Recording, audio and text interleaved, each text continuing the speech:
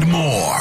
Wicked's World on Laser 103.3. Powered by SNC Automotive, your source for rust and corrosion prevention with Final Coat, online at scautomotive.com. The first NFL quarterback domino has fallen. Yeah, see, there are a couple of seasons. You know this. There's the regular season, there's playoffs, and then now we're done, and the stupid Super Bowl is over, and the Chiefs have won. The parade is today. Mason has made it, by the way. Mason from Adair. What's up? He has made it down to Kansas City because the parade starts in 3 hours or so. But then there's the off season that the rest of us who root for teams that did not win the Super Bowl, we wait for this once we get eliminated because it's all about who's going to go where and which quarterback is going to be playing for who. And, of course, my quarterback, Aaron Rodgers, he's about to go into a hole like Punxsutawney Phil for 4 days, into his darkness retreat. So we're going to find out what his future is probably sometime next week.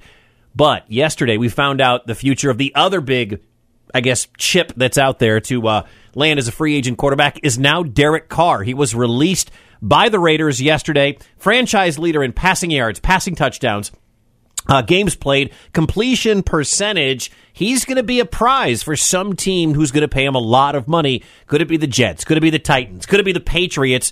ESPN's Ryan Clark says it could be the Saints. This defense has been championship caliber for years. You have a young receiver on the outside in Chris Olave. You have good tight ends, obviously Alvin Kamara. I think that this is a spot where he could thrive, in a spot where people support you outside of the organization when you do well. It does seem that Derek Carr has, even when playing at an MVP caliber, a guy that's doubted as the position as a leader. He proved 2 years ago that he can lead in any locker room. And I think he's also proven that he's a great talent on the field. So there are, a lot of different teams going to be vying for Derek Carr's services. He is, I've always said Derek Carr is a top 15 quarterback. Some people think he's a top 10 or whatever. I think we saw last year, even when they gave him Devontae Adams, not necessarily an elite level quarterback. Now, could have been Josh McDaniels, the head coach. The Raiders have essentially chosen Josh McDaniels, and then whatever happens in the next couple of weeks as their future. Is it going to be Aaron Rodgers? Will it be a draft pick? Who knows?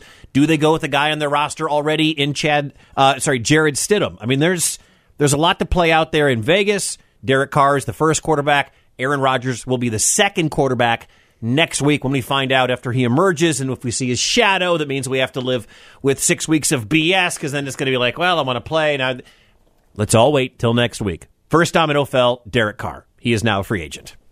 Wicked's World, powered by SNC Automotive, your source for rust and... Heather. Oh, yeah, turkey.